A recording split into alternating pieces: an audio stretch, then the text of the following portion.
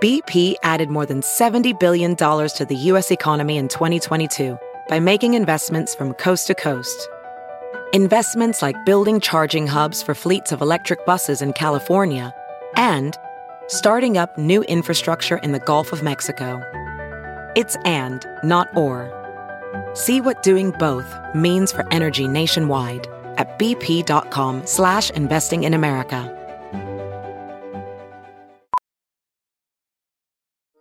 Welding instructor Alex DeClaire knows firsthand how VR training platforms like ForgeFX can help meet the demand for skilled workers. Anywhere you go look, there's going to be a shortage of welders. VR training can help welding students learn the skills they need to begin and advance in their career. The beauty of virtual reality is it simulates that exact muscle memory that they need. Explore more stories like Alex's at meta.com/metaverseimpact. The following podcast is a Dear Media production. Welcome to Raising Good Humans. I'm Dr. Aliza, and today it's just me with you. I've been getting so many listener questions, which I love, on my DMs on at Raising Good Humans podcast. And I realized it's been a little while since I've answered them. So today I have questions on tantrums. And if you like this episode, don't hesitate to subscribe, rate, and if you really feel excited, write a little review. So here's the first question. Dr. Aliza, I'm new to your podcast, but quickly catching up with old episodes. And I was wondering if you've addressed behavior modification.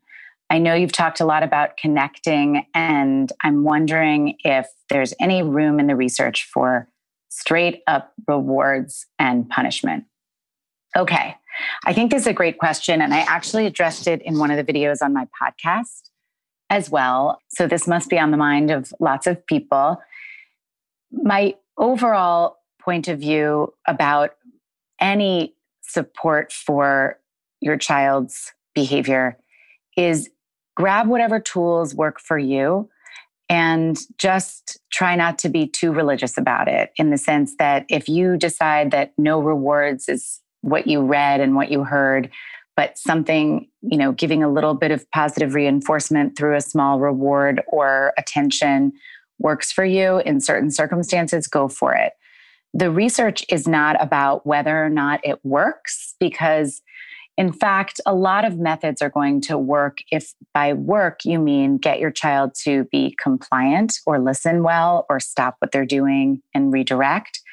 The question is, for some people, if you're doing a particular kind of discipline like behavior modification without some of the other support systems like connecting and being available emotionally and kind of seeing your child and naming their feelings as well, you could end up with a kid who's very compliant because they want the reward and the praise, but they may not internalize how their behavior is something they can make good decisions about in the long term. So you just want to be careful, but it absolutely is fine to say, you're choosing certain behaviors where you give a small reward, and a reward can be anything from a sticker to saying a really specific praise. Hey, Sally, thank you for putting your shoes on so quickly the first time I asked. Notice that praise was not good job. It was very specific, and you can even say something when you're praising, like, I noticed that you calmed down so nicely. You were so upset and then you were calm. That's also a form of positive reinforcement, even though it's not giving a sticker or a trinket or food, which caveat, I definitely don't recommend food as a reward. All of that is totally appropriate and in the developmental literature. Again, it's a question of if you do too much where you're the one giving a reward, you could end up in a situation where your child actually needs you to approve of their behavior in order to know if it is, in fact, the behavior they're supposed to be doing.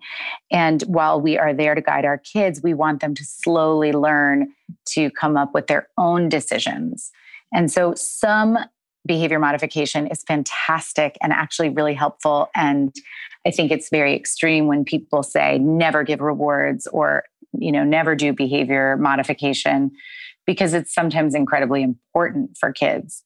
It's good practice.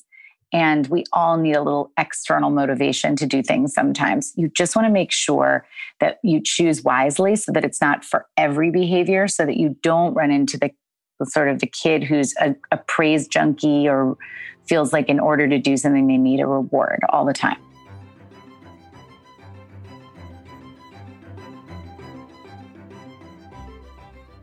Strike Club is effective, safe, easy to use, and just a little bit less embarrassing.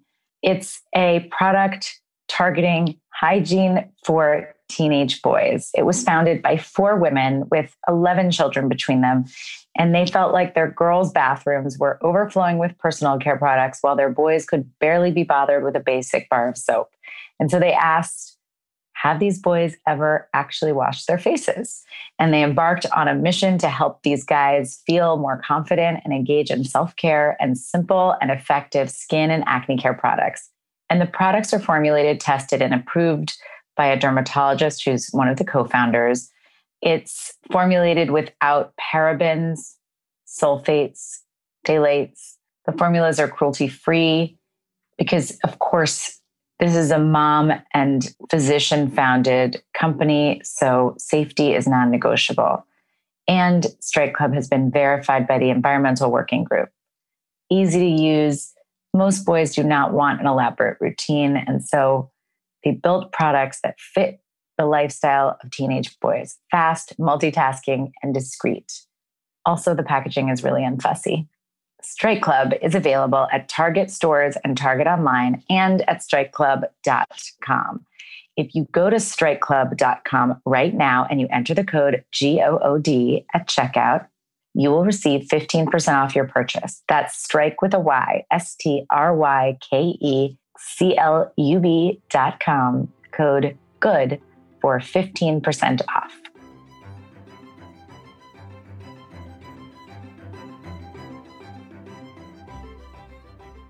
Here's the next question. Dr. Pressman, I have so much respect for you and all of the work that you're doing for parents like me. Thank you very much. That's so nice. I want to engage with my toddler's endless why questions, but I get so tired of it. And then if I don't answer her, she throws a tantrum. What can I do? Okay. Endless why questions can be exhausting. But ignoring endless why questions can turn into tantruming. So my 2, quick points would be, first, sometimes it's okay if you aren't available to answer your child's question, like you just don't have the energy for it and they get upset. That's just about getting comfortable with your child being a little bit frustrated and upset. But the other thing you can do is turn the question around. When they ask why, which is a very typical toddler question and preschooler question. They just are really trying to understand the world. You can ask them, well, why do you think? And if you've explained it before, you can say, remember what I told you earlier today? And you can say, so tell me what you remember. And try to turn the question back around on them, or just simply say, tell me what you think. Why do you think that happened? If you don't have the energy for that and you just don't want to deal with it anymore, you can say, we're going to do 3 more why questions, and then we're going to put that question aside and we'll get back to it tomorrow. So you can always put a limit on the whys. Okay, next question number 3. Hello, and thank you for taking questions this way. I have one about our toddler saying no. My husband's basically said, you're not allowed to say no to us. I feel a little bit uncomfortable with that, but I'm not sure of a productive alternative. How do we teach them the nuance of saying no carefully and respectfully? They are ages 2 and 4, and it's only turned into battles. Well, I love that you pointed out how you don't want to just tell a child that they're not allowed to question authority, because it can be really tempting, as your husband has shown you, to get a little heated up when your child rejects something that, you've said is important, or you've told them what to do and they say no. But it is really sensitive of you and also kind of urgent to make sure they have the ability to question authority sometimes and say no, because imagine if another person asks them to do something that is dangerous or inappropriate, even if it's a grown-up that they're supposed to respect. You want them to feel empowered to say no. So in those cases, I might say, I know you don't want to put your shoes on. I don't know why I'm using shoes as an example again, but I know you don't want to put your shoes on. You're saying no to me, and I appreciate hearing how you feel, or I appreciate hearing what you have to say. In this case, I'm your parent, and I know that your feet need to be warm and protected because we're going outside. So I'm going to have to tell you again, please put your shoes on. Would you like me to help you, or do you want to do it yourself? And give them a choice in the matter. And then if they say no, they don't want you touching them and they need to get dressed, then you can say, you are absolutely allowed to say no to anyone else trying to put your clothes on, take your clothes off, touch your body. But when mommy or daddy needs to help you get dressed, sometimes you're not going to want to get dressed and you're going to practice saying no. And sometimes we're going to say you are allowed to say no to someone else trying to touch your body or put your clothes on or take your clothes off. But for us, we have to make sure you're dressed. And so we're getting you dressed. And if that whole long-winded sentence takes too long, you can say, just let them know you understand. They don't like it. You don't want to put your pajamas on right now. You're mad. Let's take a breath. And then we're going to put our pajamas on. Do you want me to help you put your arm in? Or do you want to start with your head or your arm or something along those lines? And if it's a 4-year-old, you would say, if they say no, you can say, you can do it yourself or I can help you. You let me know. Basically, you just want to make sure. Also, by the way, if they're just saying no because they just want to be defiant, but it's actually not about protecting their bodies or making decisions for themselves, then I think you're also you can very sweetly and gently say, I'm sorry, did you mean to say no, thank you? Or I don't care for that. And you can make it light and funny and easy so that sometimes, and again, don't ever make a joke when your child is super serious and not coming out of it because they might feel like you're not taking their feelings seriously. But if there is space to lighten it up, then you can just, do it that way in a lighter way. And the other way to kind of keep it light is to say, do you need to get more no's out? And then just everybody take, a pause and for 20 seconds, just say no in different voices and get them out. Like you're shaking your wiggles out, but you're getting your nose out and say, okay, we got those no's out. All right, now let's get back to whatever it is that you're doing. And lastly, if they're saying no to something about respecting one of their boundaries, they actually not only, I recommend, should be allowed to say it, but those are moments when you say, I'm so glad that you told me you do not want me to touch you right now, or you do not want to hug right now, or whatever it is. I like to know when you want me to touch you and when you don't, so that they feel empowered to make those statements.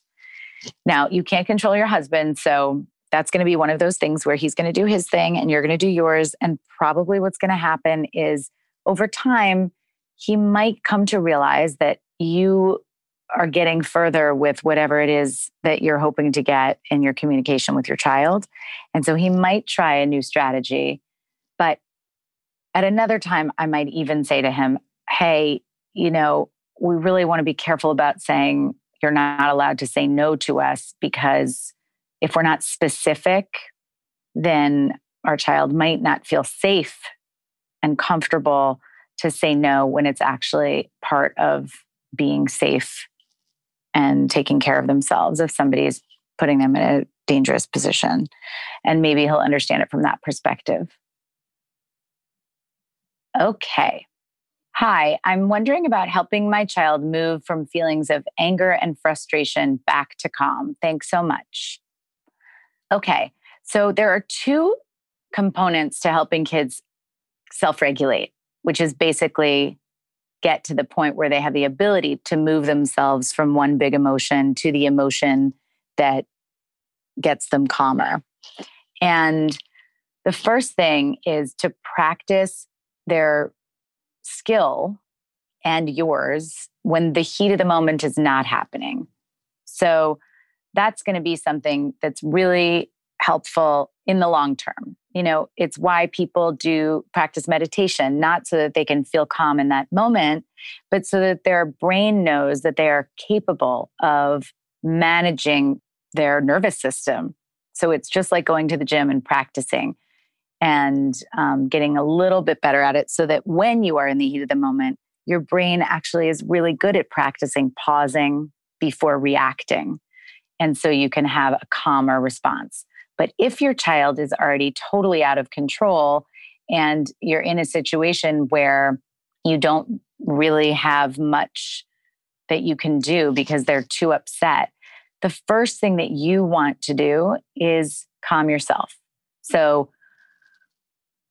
take that deep breath, because when you take a deep breath, you're giving yourself a moment to pause. And in doing so, you're co-regulating with a dysregulated child and modeling self-regulation.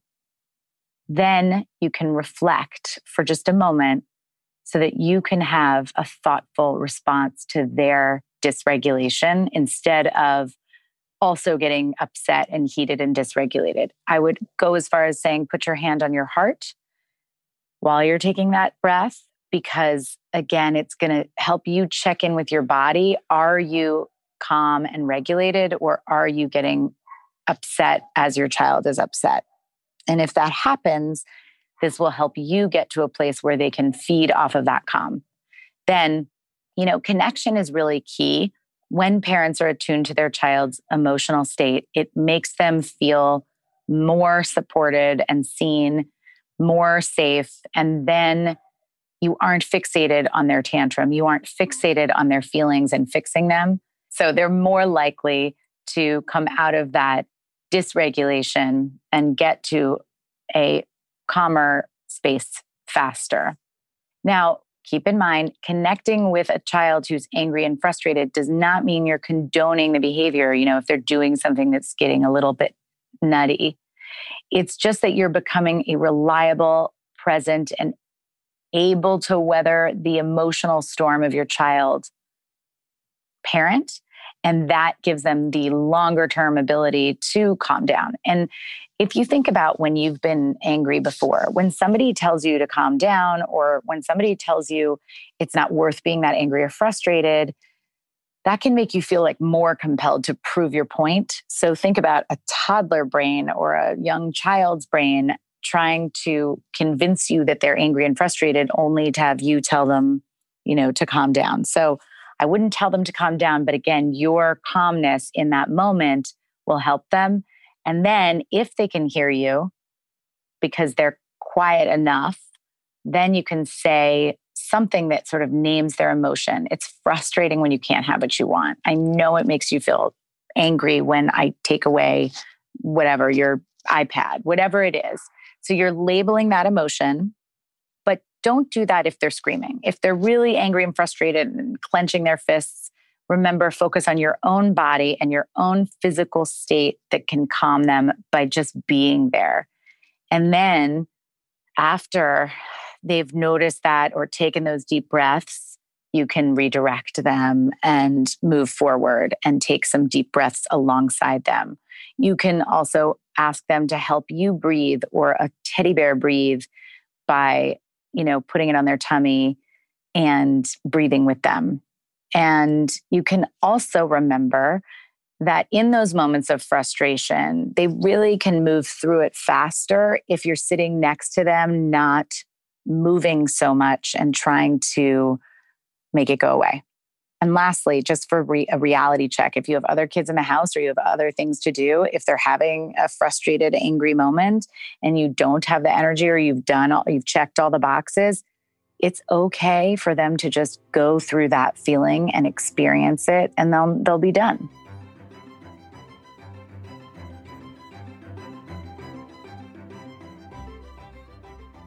Jane.com is a highly curated boutique marketplace featuring the latest in women's fashion trends, accessories, home decor, children's clothing, and more.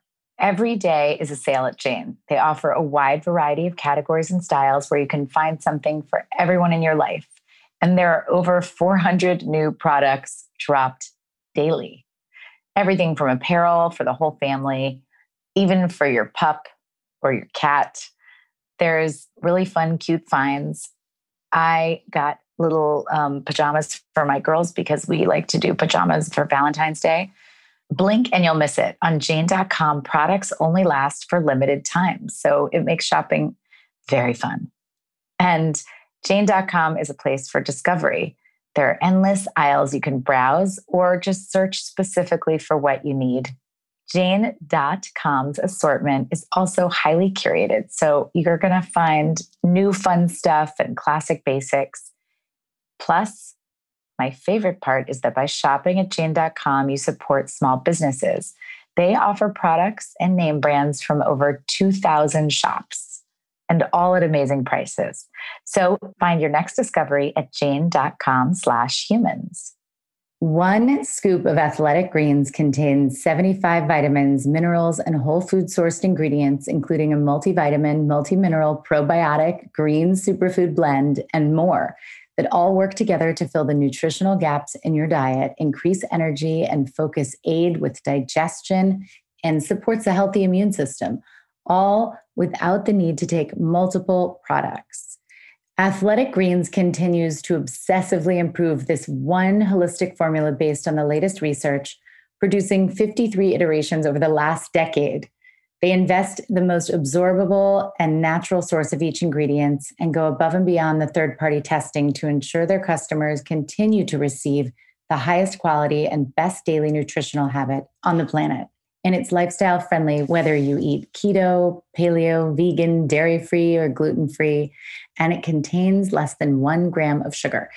And right now, Athletic Greens is offering my audience a free 1-year supply of vitamin D and 5 travel packs with your first purchase if you visit my link today. You'll basically never have to buy vitamin D again. So whether you're looking for peak performance or better health, covering your bases with Athletic Greens makes investing in your energy, immunity, and gut health each day simple and efficient. Simply go to athleticgreens.com/humans, HUMANS, and make a better commitment to your daily health every day. athleticgreens.com/humans, and you get your free year supply of vitamin D and 5 free travel packs today.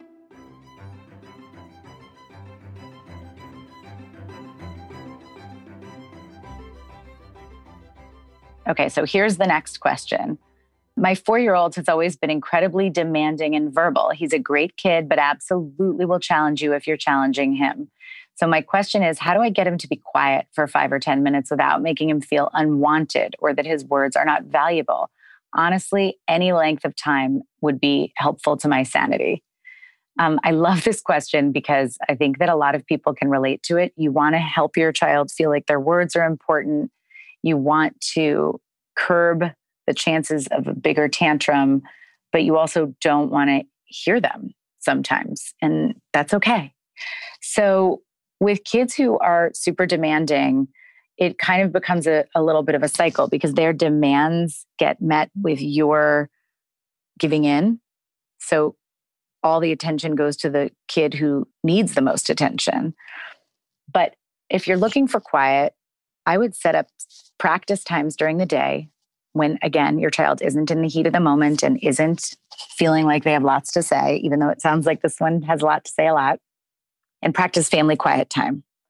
You can say, we're going to keep our mouths quiet and put our finger on our lips, during this whole song. Let's see if we can do it. So you're going to do one song that you put on.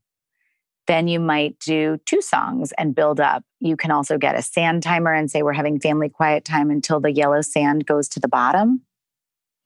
And if you say something, because this is a 4-year-old, so they understand, if you do feel like you have to say something, put it inside your head, hold on to that thought. And as soon as the timer's up, you'll get to tell me everything. See if you can remember as much as possible and remind them, because it's not the heat of the moment, so they're not upset right now. When we're using this timer and it's family quiet time, I'm not going to respond to you. So you might have lots to say and you might forget to hold that information inside your head. That's okay. If that happens, just know that I'm not responding until the timer is finished. And then they'll get frustrated and it will feel hurtful, but you've already explained yourself. You're not rejecting them. You're just saying during this time, I'm not talking, and you will get practice. You'll exercise the muscle of being able to get quiet time. And then you can get them a little bit better at it. And more importantly, you'll get better at recognizing that it's not that you're rejecting them or ignoring them. There are times when you just don't have space to have a conversation, and that's okay. And they will learn that they can't always take space. There is not always an opportunity. They do have to be in school, hopefully. They do have to engage in a world where they're not the center of the universe. So it's a great gift and an important gift to make sure that your kids know that, in fact, they are going to have to remember their thoughts without sharing them at all times. Again, if this leads to an upset child, that's okay. They're allowed to be upset, and you're allowed to sit through that upset and let them know you were really upset when I didn't talk to you during the timer. When the timer wasn't finished, you really wanted to say something and I didn't pay attention to you, and that maybe was hard. It'll get easier next time. Can you think of something you can do while you're waiting? And see if they come up with an idea. Next question. How do I calm down and help my children with their behavior, especially when they snap? Kind of testing how long I can keep up the good mom, quote unquote, attitude. They are 5 and 3. Okay.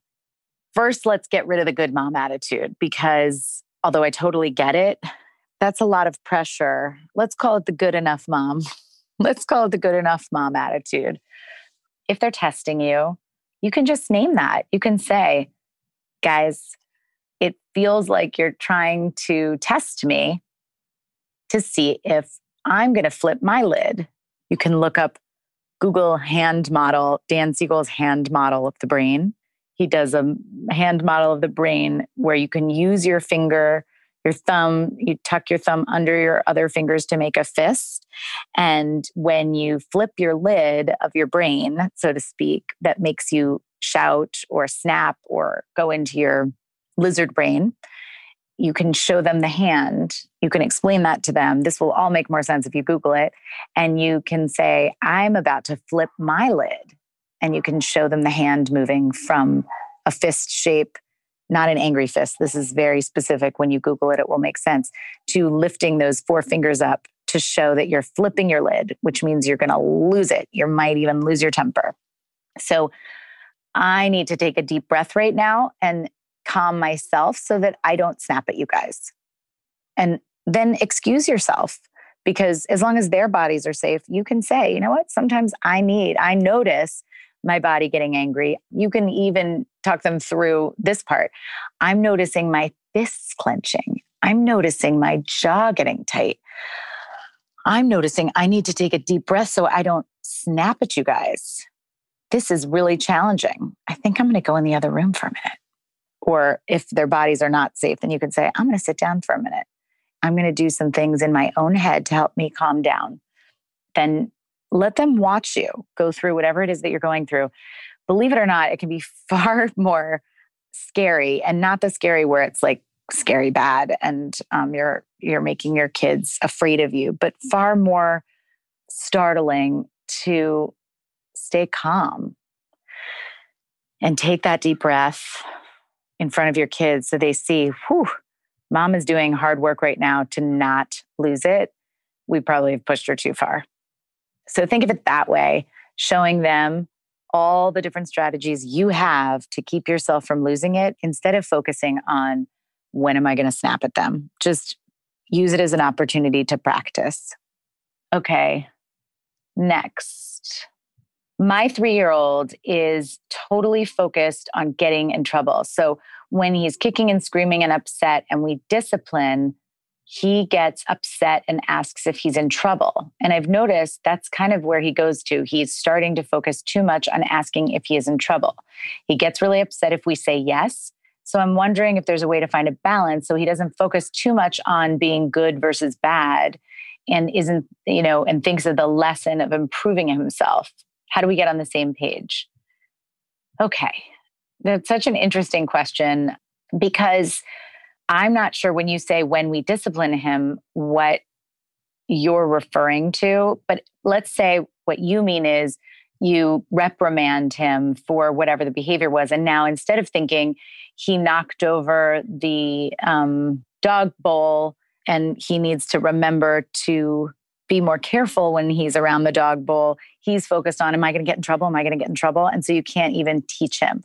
And I actually think the answer lies in the question. In that moment, when you notice that your child is focused on getting in trouble, what is it that's happening right before that? Is it that he's getting yelled at and told what he did wrong? When kids are just told what they did wrong, but they're not told what you expect of them, an example would be, please make sure to walk around the dog bowl. When you walk without paying attention, the dog bowl gets knocked over and then it's all over the floor. So that way, the discipline is teaching instead of getting in trouble. When discipline is, here's what you did wrong and here's why, it's not acceptable. And there's no sense of like, here's what I need from you right now. There's no space for a lesson. And the only space that's available is, okay, am I in trouble? What's the punishment? What's the deal here? And that's why ultimately, and this is a longer conversation, and I encourage you to listen to the podcast on everything you need to know about discipline with Tina Payne Bryson and myself. I will put that episode in the show notes. But when you focus exclusively on getting in trouble kind of disciplining, then that's what your child is wondering. And they don't care about improving their behavior. They don't really care about the lesson. They just want to know, how in trouble am I? And while that could be innocent enough in early childhood, when you have kids with higher stakes in adolescence, for example, where you don't want them to care more about getting in trouble than doing the right thing, the thing that the lesson would be, because that could put them in harm's way and they don't want you to know because they don't want to get in trouble from you.